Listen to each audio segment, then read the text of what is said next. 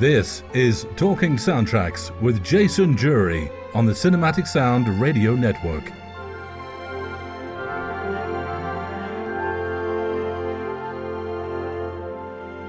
Hello again, my name is Jason Drury and welcome once again to Talking Soundtracks on the Cinematic Sound Radio Podcast.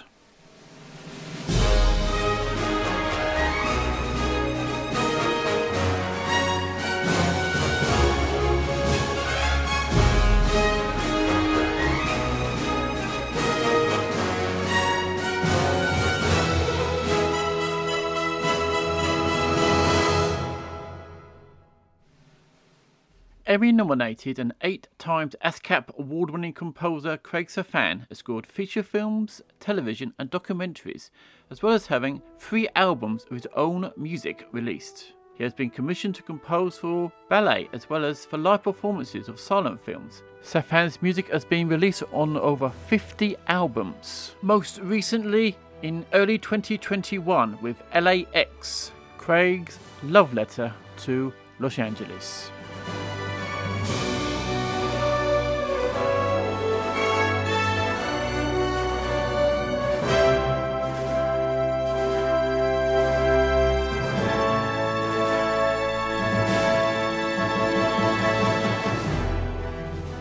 In August 2021 for Talking Soundtracks, I had the great pleasure of talking to Craig Safan via Zoom at his home in Santa Monica, California.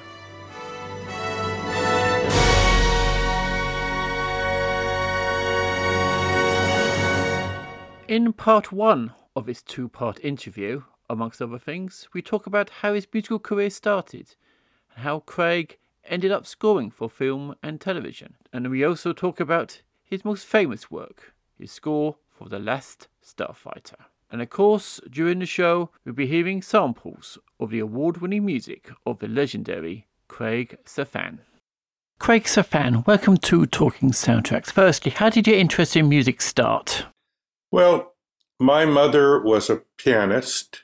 She grew up in a very, very small town in Texas called Laredo, and music sort of helped to get her out of there. She went to the Cleveland Conservatory, and then when she got married and moved to Los Angeles, this is after World War II, she almost gave up music. I think it was more of a vehicle of social movement. But she always played a little bit. We had a little piano, and I just started picking up things by ear when I was probably 5.5, 6, and she would show me things on the piano. And then at a certain point, she said, you know, your mother shouldn't teach you. I'm going to get you a piano teacher. But nobody likes to hear classical music at parties. My mother was a party girl, and she didn't really, nobody wanted to hear her play Rachmaninoff. But when she tried to play popular music, which in her case was, like Benny Goodman kind of swing, she was so stiff because she couldn't get out of that da-da-da-da-da-da. She had no idea just how to groove with the music. So she found me this wonderful young teacher named Helene Mirich, who taught me improvisation from my very first lesson. And I'm still friends with her today. She's in her 90s. And besides being a wonderful jazz pianist, she was also a classical violinist and still plays in an orchestra here. So I got the best of both worlds. I got a great teacher, but I was improvising from my very first lesson. And I think that's why I'm a composer, because I never really knew much about classical music until I got into college. All jazz, rock and roll, and ragtime. Did you have any formal music education? No, I was a fine arts major in college. My musical education, except for my piano teacher, was totally just my own self-taught. I mean, she taught me a lot. We did many kinds of music, but we never did classic music. But I remember when I was probably around 13, I had read Leonard Bernstein's book called The Joy of Music. And he talked about this great piece of music called The Rite of Spring. It sounded so great that I got my parents to buy me a copy. And that was the first piece of actual classical music that I ever heard, was The Rite of Spring. So I sort of started in the 20th century and loved it. But when it came time to going to university, I mean, I was really a good pianist. I could play anything, play by ear. I was writing songs by that time. I had two bands in high school. One was like a rock and roll cover band, and the other was a jazz trio, because I was really into like piano jazz, like Thelonious Monk and Bill Evans. And I was able to go see them at this little club in Los Angeles called Shelley's Manhole that was owned by the famous drummer Shelly Manne. But see, again, my teacher, we would work on two pianos, go back and forth, improvising. And then she would go and literally, from the record album, transcribe Thelonious's solos. And then I would learn how to play them. So that's as complicated as if you're playing classical music. It's still a brain twister. But when I got into college, I never really thought of being a music major, and my parents never thought music was a career. And I became an art major. I told my parents I'm going to become an architect, and that sort of placated them. But I was always a very good artist. I was the art editor of my yearbook. I was very into fine arts. I painted since I was very young. And so I became a fine arts major. And then during my years at college, I kept gravitating more and more to the music world. I talked my way into the electronic music studio. This is in 1967. Every night I would be in there plugging in the Buchla system. There was no keyboard. You couldn't even play a melody on the thing, just sounds. And I worked in a practice room. And I started writing original musicals in college.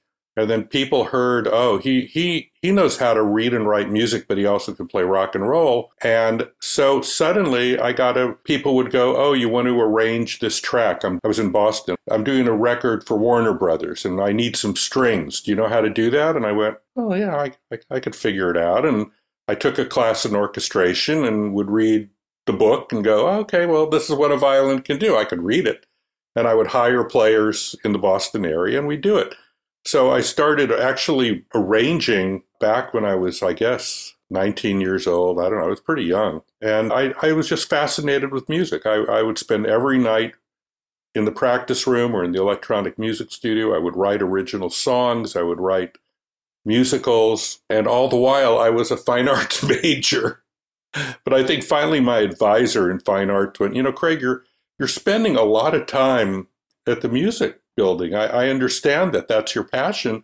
Maybe you should change your major. Go across the campus and be a music major. And I thought, well, maybe he's right. Maybe in my second or third year into college. And so I went and I took the first course, which was, beginning theory or something. And it was so bloody boring. It was like, man, I was playing Thelonious Monk and Bill Evans when I was like 13 or 12, and you're showing me 1, 4, 5, you're showing me the most basic stuff. This is a bore. Except for a few courses here and there, I never went back. When did you decide to go into film and TV music? It was totally accidental. It was serendipity. I had come back after I graduated college. I was given what's called a Watson Foundation Fellowship, which allowed me to come to London for a year and independently work on my music. And I thought, I don't want to live in a city. I've always lived in big cities. And I just got on the tube and just went every stop. There was what was called the Greenbelt around London. And I just got on the tube and I would stop at every little town and go and see if there was anything for rent. And finally, I was almost to Epping, and I found a caretaker's cottage on a Arabian horse farm near a town called Thaden Boys. And I rented it for the year. When I finished the year in London, I came back to Los Angeles, and I started writing pop songs and performing with my brother Mark.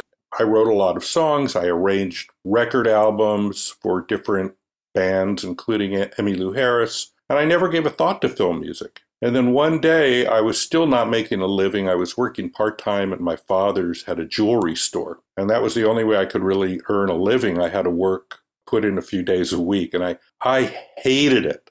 I hated putting on a suit and tie. I hated the whole thing. I hated business. And one day, I got a phone call while I was down there from an old friend from my college. And she said, Craig, I've gotten married. She worked on the musicals I wrote. I got married, and my husband is going to AFI, the American Film Institute in Los Angeles. And he's made a low-budget horror film on Super 16 millimeter film. You're the only musician I know in Los Angeles, and he needs to put some music to it. Do you know who could do it? And I literally was on the phone, standing outside on Broadway in downtown LA, and I went, I'll do it. Oh, really? Yeah, sure. Okay, great. And I did the film. It never was released. The director became very famous over the years, John McTiernan, who did like Nomads and, the Bruce Willis. Die Hard and Predator. Die Hard and Hunt for Red October. I never worked for him again, although we sort of stayed friendly. But I did this film called The Demon's Daughter. It was never released. And I did it with a little orchestra. I called about 8 people. And I played piano, and they were all, orchestral instruments. And we did this sort of Stravinsky-ish score. And I loved it. And I thought, this is what I need to be doing. This is what I love. I'm trying to write hit songs where you're looking for the tiniest little bullseye to get into a hit song. It's not my talent. My talent is broad. I write in every style. I love all the different styles of music. And this is what I love to do. And that's how I got into film music. It was literally, I did this thing just serendipitously, and I loved it. And I immediately started figuring out how I could make this a career. I hadn't even thought of it as a career. I didn't even know. This was before they taught film composers at the universities, or Berkeley. It wasn't even around, I don't think, in that time, Berkeley in Boston. And I just pursued it like crazy. And my career literally jumped like quantum leap. Within a year or two, I was doing major features with big orchestras. It was just crazy how it happened. And one of those features you worked on with a big orchestra, and I've listened to it again today, it's still good as ever, is Wolfen. Great score, but unfortunately it was rejected. Well, I got hired to do this. I was fairly young. I guess I was in my early 30s. And the director, Michael Wadley, had never directed a feature before. He had directed Woodstock, the documentary. And he wanted this really weird score. And I had been hanging out with John Carigliano and gotten into what's called aleatoric music, where you write events more than notes. It's like, okay, between bar 3 and 4 trombone, you go from your lowest note to your highest note at your own speed. And that was a kind of modern music. I said, I'm going to do this kind of music. No electronics, just a big orchestra, but it's going to sound as weird as electronics. Great. Then I meet with the producer, and he says, Craig, I'm so glad you're doing this film. We're going to want a real John Williams score and this kind of, and I'm going, these two people are making 2 different films, which happens more often than you'd imagine. It's happened in other films too, I could mention, but the producer has one film in mind and the director has a different film in mind. And you're in the middle. And in my naivete that day, the director hired me, not the producer. I'm going to do what he wants. He's the director. And as the movie got into a deeper and deeper hole in terms of the director's cut, which was never finished, it was way too long, it wasn't working, they were unhappy with it. I hadn't even scored it at this point. Somewhere about 2 weeks before scoring, the director got fired. They brought in a new director, and the new director basically let me go ahead and score the picture, which I did. And a day or two after, I get a call from my agent that they're throwing the picture out. And then I guess they brought James in. I think he wrote the score in a week or two. They didn't have much time. And that was the story. The story was basically they fired the director and they pretty much fired everybody else and recut the entire picture. And there was a saying my agent told me at the time. Al Bart was an old timer, and he represented Miklos Rosa. And he told me, Craig, Miklos told me the mark of maturity in a young composer is having his first score thrown out. And so I took minimal solace in that. But I was miserable because I really put my heart and soul into that. I mean, the good news was that for some reason, people heard the score and it became sort of like this underground thing. And at a certain point, Doug Fake from Entrada Records, we went in and did a sort of a gray market version of it, a composer's thing. And then a number of years later, he released it and James' score. So there's now 2 CDs, one of James and one of mine, which is great. That score has lived on and people talk about it all the time. I mean, it's a pretty weird piece of music, but it's just part of the business. You know, part of the business is that you're not really the boss. You're just a cog in a wheel that's often very political.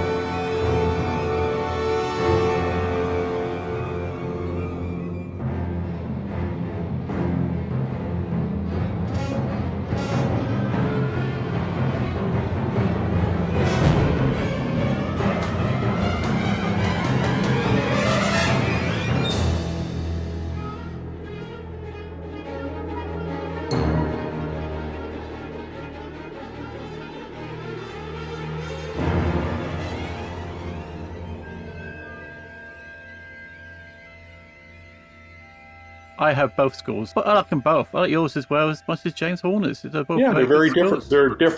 They're different. The following year, you worked on one of the films your music is best associated with, The Last Starfighter. Tell us about your working relationship with director Nick Castle and your work on The Last Starfighter, which I think is still one of the great epic sci-fi scores even to this day. Thank you. Well, Nick was right out of USC, and he was doing a movie called Tag, The Assassination Game, which is available. I think was released on CD at some point. I think it was Linda Hamilton's first film, actually. The producer's father was friends with Elmer Bernstein, and they wanted Elmer to do the score. And Elmer was one of my mentors. He really helped me a lot. He was a great guy. I'm still extremely close friends with his son, Peter. And they approached Elmer, and Elmer, it was a really low-budget, killer slasher film, and Elmer didn't really want to do it. And between him and we had the same agent, my agent said, why don't you tell him Craig should do it? And so Elmer did. He said, I'm busy, I can't do it. Use Craig Saffin. So I got the gig. And Nick loved the score. It was filmed in almost a LA noir way. So I was able to get a big orchestra together and do sort of that Chinatown noir, dark kind of thing. And I mixed a lot of electronics into it as well, which I was really into electronics at that point. So we did this film. It was a little film.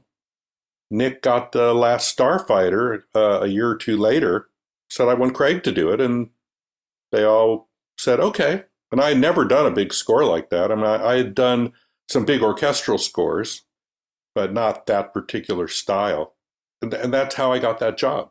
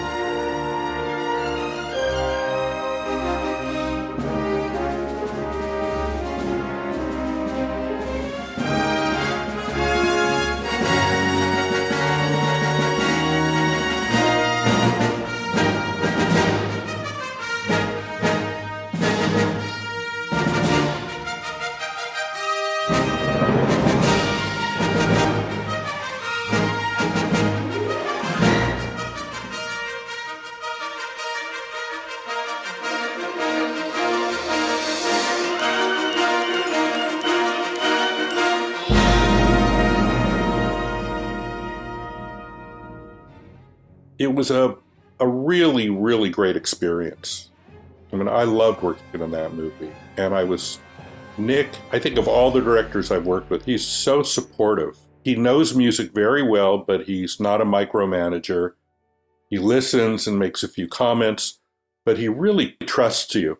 And I did 4 or 5 movies with him. I did quite a few movies with him. But Starfighter turned out to be one of the memorable films in my career, and it's still played by orchestras all over, and they're still working on a sequel. I guess they're closer now than they ever were. There were big legal issues surrounding it for a long time, but I hear they've been resolved. So there may be another Starfighter in the works at some point, so which would be fun. The challenge of that film for me was that you had to do something reminiscent of Star Wars. I mean, you couldn't say, I'm going to do this all with weird sounds, or I'm going to do this all electronically, or I'm going to do this with a piano and a slide guitar. You couldn't go in those kind of directions unless you wanted your score thrown out, right? Because they knew what they wanted. They wanted a space opera, and that was what was happening at that time. And it was about 83 or 82 when I started on that film.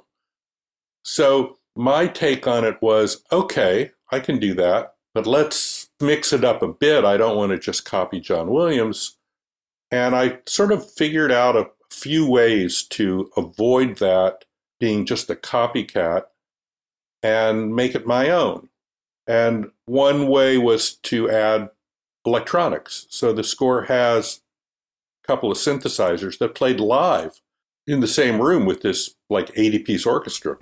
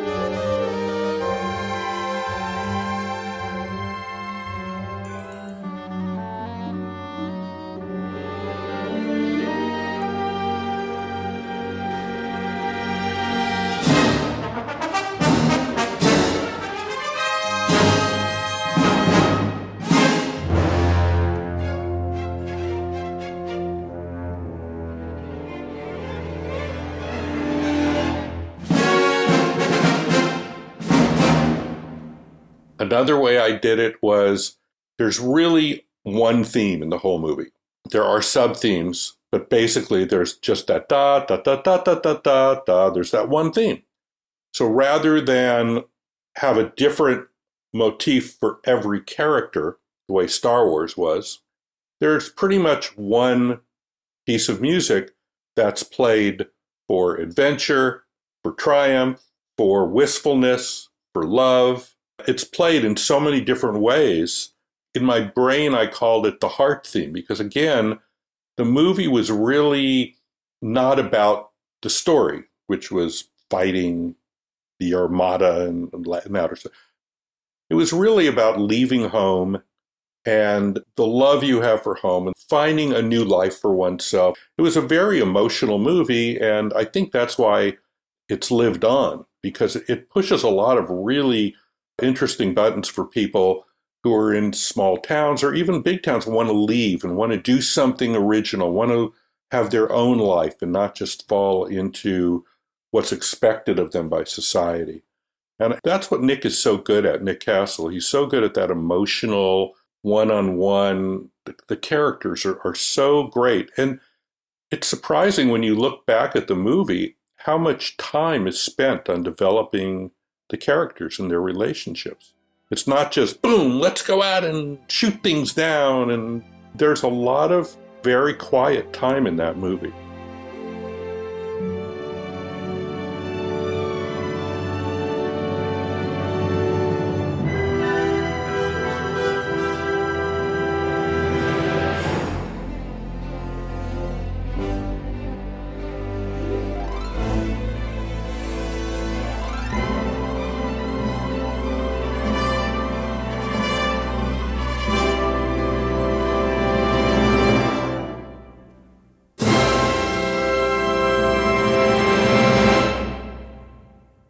And so that was one of my ways of making it my own. I also sort of tried to steer away. This is a little more esoteric. I tried to steer away from Holst, the planets.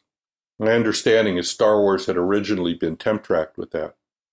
And also Howard Hanson's Second Symphony, I think, was a key. And I started listening to Sibelius, and so a little bit of a different kind of emotion.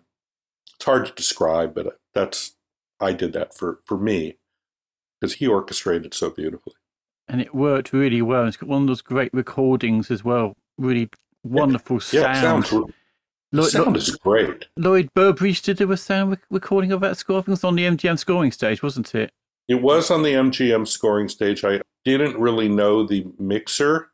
I had two mixers. I had him, who I don't remember his name, as I had never met him, and then a guy named Rick Riccio, who did more pop stuff, and he handled the synthesizers a little more. And it was on the MGM scoring stage, which is my favorite place to record. I've recorded there more times than I can remember. But it not only has such great history, that scoring stage, between The Wizard of Oz, Gone with the Wind, there were so many great scores, but the room sounds so good. I remember the day of the first recording session, and this is before you did mock-ups of everything. Now your whole score is mocked up to the point where you almost don't need to record it. It's so mocked up on the computer. But in those days, you only heard it on a keyboard. You only heard your piano playing that melody. And I remember just walking in there, and certain players get there early to the recording session to warm up. And the French horn player, I think it was David Duke, was there just practicing that, and it was just resonating. That room is so resonant. And I went, wow. It was the first time I actually heard it played on a French horn. And it was so beautiful. I just thought, wow, this is going to be fun. And it was. It's a great recording studio.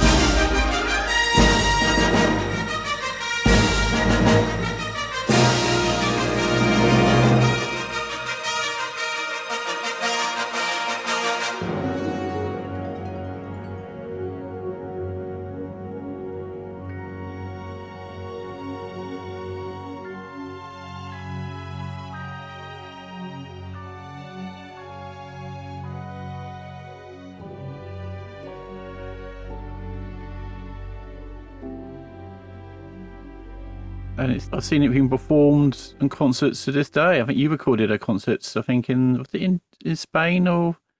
Yes, it's on YouTube or on my website. It was 2014 or 15. Yeah, I was at the International Film Music Festival. It was in Córdoba that year, and that was one of the pieces I did. I wrote a suite for it for that occasion, like a 12-minute suite. And it was really, really fun. And the orchestra was great. It's not that easy to play, but it's the brass really has to work. Talking Soundtracks will return shortly. You're listening to the Cinematic Sound Radio Network. It's Talking Soundtracks with Jason Jury. Now, there's another score which I associate you with, well, in a way, like two goes at it in some respect. Remo Williams. It's 1985, which has, recording-wise, there's a wonderful brass in it. I think it's wonderfully recorded by Dennis Sands. Yeah, Dennis recorded that. What are your memories of working on Remo, and also its subsequent TV pilot in 1988? Well, the pilot, I have virtually no memory of it. It was like a week of work and reducing the size of the orchestra for a television show. But the actual movie was a lot of fun. The director was Guy Hamilton, who had done a lot of the early Bond films. And he was quite a character, shall we say. I did it, at that point, I had a synclavier, and so I was able to sort of mock up some of it on the synclavier, and he liked what he was hearing. And Dennis Sands did an amazing job. So the challenge of that was I was trying to do something a little different. So I thought, well, I'll have the orchestra, but I'm also going to do a lot of synth. But instead of the synth being live in the room, I'm going to record it ahead of time and overdub this orchestra. Then on top of that, the sub-character was Korean. And I thought, I'm going to find out what Korean music is like. I'm not going to just do generic Asian music. That's horrible. I don't want to do that. So luckily, we have a very large Korean population here in Los Angeles. I understand it's the largest Korean population outside of Seoul. So there are lots of people. I went to the ethnomusicology library at UCLA, and I listened to lots of Korean music. And then I found there was a professor there who actually had a Korean orchestra. So I went to him and I learned about each instrument and I listened to it and how to write for it. And I went, okay, so I'll have about a 8-piece Korean orchestra and I'll overdub that. And the only way you could do that at the time, because this again was pre-digital, was you'd have a 24-track tape, which wasn't enough, and then you could slave a second 24-track tape, which gave you 48 discrete tracks of music. And so I wrote for that. It's easily the most complex score I ever wrote. It's amazing it all sounds of one piece, but it does. And the challenges were to integrate the synths with the orchestra so they sounded, like they were playing together. And then the Korean group to make them integrate. And there were a lot of tuning issues because these people were playing basically ethnic instruments. So we really had to work on the tuning. And then the timing, because the only way to put all that together was to work with click tracks. So everybody is playing to a click in their head, beep, beep, beep, beep, beep, bum, bum, bum. And they're playing to that, which isn't that easy. And I remember conducting the Korean orchestra, which was the last element I put on. And there was like an 8-bar passage going from quiet to very loud, right? Da, da, da, da, da, da, da, right? And I would do it, and every time they do it, they would speed up. And I said, you have to play it getting loud, but don't get faster. And they go, excuse me, sir, but we always play faster when we get louder. That was their answer. And I went, okay, well, not this time. But that, there were a lot of challenges and fun memories. And I really have to say that Dennis Sands did an amazing job because it was not easy making all those elements glue together. So again, I wanted a big Heroes theme, which was the brass you're mentioning. But I wanted a pop sound, so there was a lot of synth.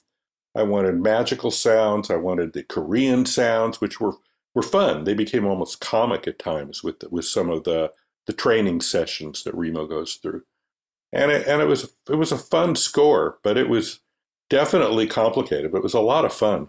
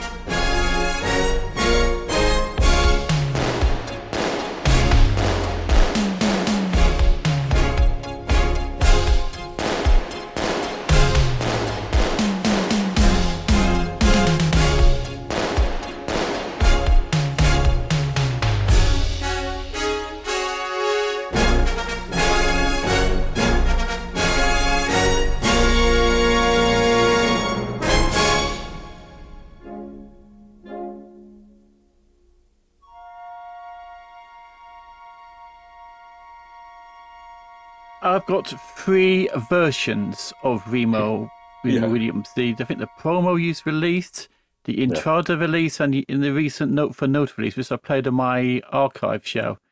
And I never got tired listening to it. It's still a wonderful score, and it's still very enjoyable. And I said the brass stuff, and also I like the firework crackling on the theme. I love that little bit at the start. It's like,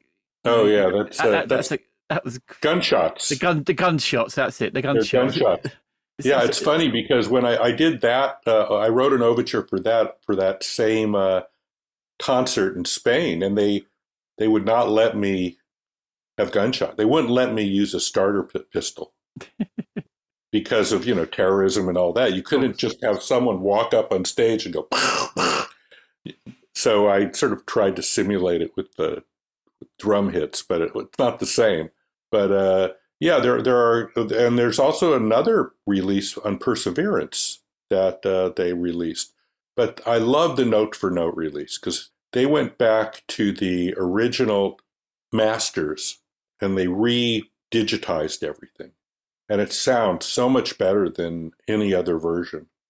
And also they, of course, now you put on everything. Back then you would just put on the main cues, but now people who want to buy these soundtracks, they want just every little piece of music. So it sounds great.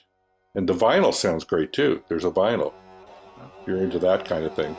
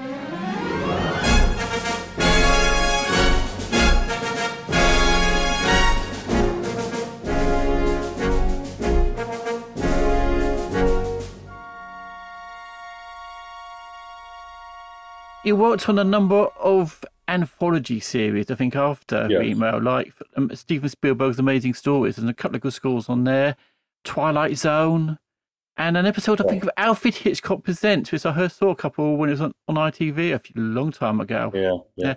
How were you hired to score the episodes that you worked on? Well, on television, it's really, at that point, it was my agent who would be talking to the music supervisors or the heads of music. Amazing Stories was Universal. I think Hitchcock was Universal. Twilight Zone, I don't remember. I remember doing it. I did a lot of the Twilight Zones. I did quite a few. And they were anthology series, Twilight Zone and Hitchcock, and even Amazing Stories. You know, Amazing Stories was produced by Spielberg. And I think when you look at the people who scored those, it was just sort of a who's who of the working composers of that period, and I was one of them, and they were a lot of fun to do. I liked doing the anthologies because I might be hired to do an episode of Twilight Zone, which maybe had 3 short stories on it, and I go, okay, I don't want them to all sound alike. I'll do one electronically. I'll do one, with a small orchestra. I'll do one with a big orchestra. You'd want to make each one have a unique voice, which was a lot of fun for me. Was there one you can remember that stood out for you? Did you enjoy scoring the most? Amazing Stories were a lot of fun. An interesting, funny sort of story. I did one, it was called Wedding Ring, that Danny DeVito directed. And I was friends with Danny because of Cheers, and I'd become friends with Rhea Perlman, who was Danny's wife. The school of Cheers, and before that Taxi and things, was minimal use of music. I mean, music was like, just get me from one location to the other and then shut up. And that's how Danny wanted to do this Amazing Story. So there was maybe 15 minutes of music in it, a whole hour show. And it sounded great. Everybody loved it. And then I get the call from my agent the next day. Spielberg likes what you did, Craig, but you need to go back in and write 20 more minutes of music. I went, okay, I'm good with it. So I had to literally go back and fill in all those places that in The Last Starfighter or Remo Williams, you would have scored, because that's the style. And when you're doing Amazing Stories that's produced by Spielberg, that's the style. The style is there's a lot of music. When you're doing Taxi or Cheers or Frasier, any of those, there's a few minutes of music in an episode. That's it. As you said, there's so many good composers of those series, like Amazing Stories had Jerry Goldsmith for one episode. Had Billy Goldberg, Bruce Braun did quite a few of them as well, and there's just some great composers on there. I've got all the box set of those. I have that too, and a Fiji Twilight Zone as well. We get your 8 episodes, so I've got plenty of those to go through. Yeah, I did a lot of the Twilight Zones. The Amazing Stories, I did 2 episodes, one for Matthew Robbins and one for Danny. On Hitchcock, I think I just did the first episode, which was 3 stories. Did one for Tales of the Crypt. There was a lot of that kind of stuff going on. They were written quickly. And good as well. I listened to both the Amazing Stories one. I think the one with the wedding, that has a song at the start of it, doesn't it? Is that the one? Yeah, that's an old song called On the Boardwalk of Atlantic City. And Danny wanted to use that because it took place in Atlantic City, which is in New Jersey. Atlantic City, I guess, to a British audience, is sort of like Brighton. It's sort of like a lot of, there's legalized gambling, and there's just a lot of people that come in for a day or two and get their yayas out, and there's a slightly seedy aspect to it. But that was a good one. On the shore, by the sea, by the way, by tomorrow, by this time we'll be on the boardwalk in Atlantic City. We will walk in a dream on the boardwalk in Atlantic City. Life will be peaches and cream. There where the saltwater air brings out a lady's charms. There on a rolling chair, he'll roll right into your arms. Cinderella, you will find your fella, someone that you've waited for.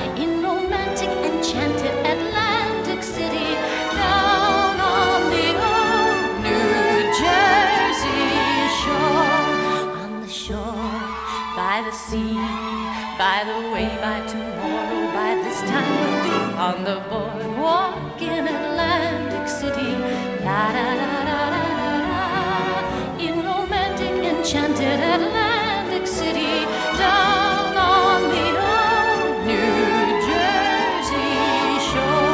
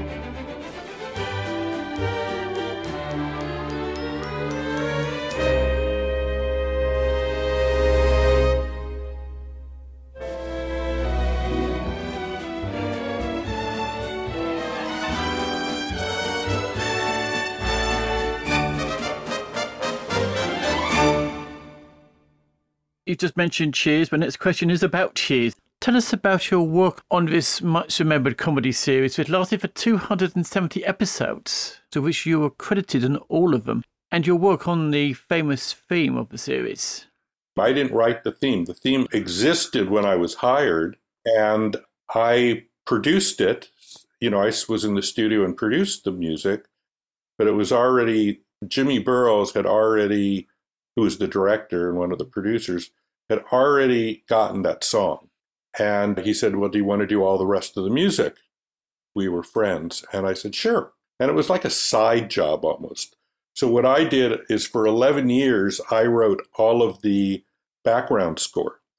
So, which I did with a small band and sort of weird band music. I thought my concept was that, okay, it's this bar, it's 1 or 2 in the morning, and we're playing, and some guy comes in who plays clarinet, and he's really not very good. He's sort of, it's sort of its lazy barroom music.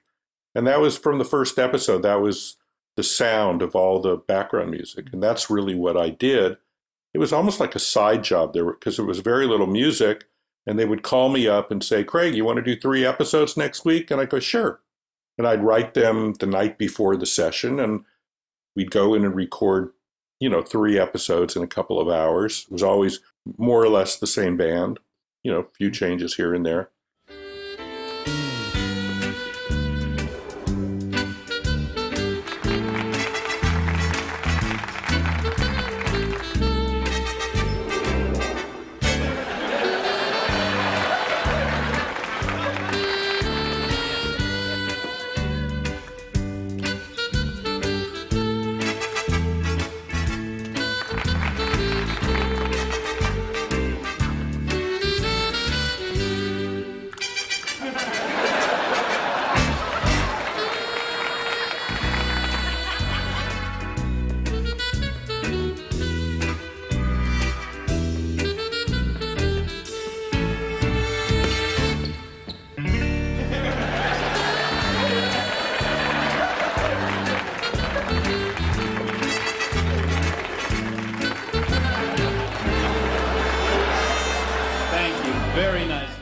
And with that, we've come to the end of part 1 of our interview with Craig Safan on the Cinematic Sound Radio podcast. And if you want to know what music was played on this part of the show, please go to the track listings on the show's webpage at cinematicsound.net. Join us again soon for part 2 of this interview. But until then, for me, Jason Drury, is take care and happy listening. Thank you for listening to the Cinematic Sound Radio podcast. I want to thank Tim Burton for providing his voice for all the bumpers you hear throughout the program, and to David Casina for providing Cinematic Sound Radio's theme music. If you have any questions, comments, or concerns, please email us at cinematicsound@yahoo.com. You can find us on social media on Twitter, Facebook, and Instagram. And wherever you're listening to us today, please take a moment right now to leave us a rating and a review of the podcast. You can get a Cinematic Sound Radio t-shirt at our TeePublic store. You can join our Patreon at patreon.com/cinematicsoundradio. And don't forget to check us out on the web at cinematicsound.net.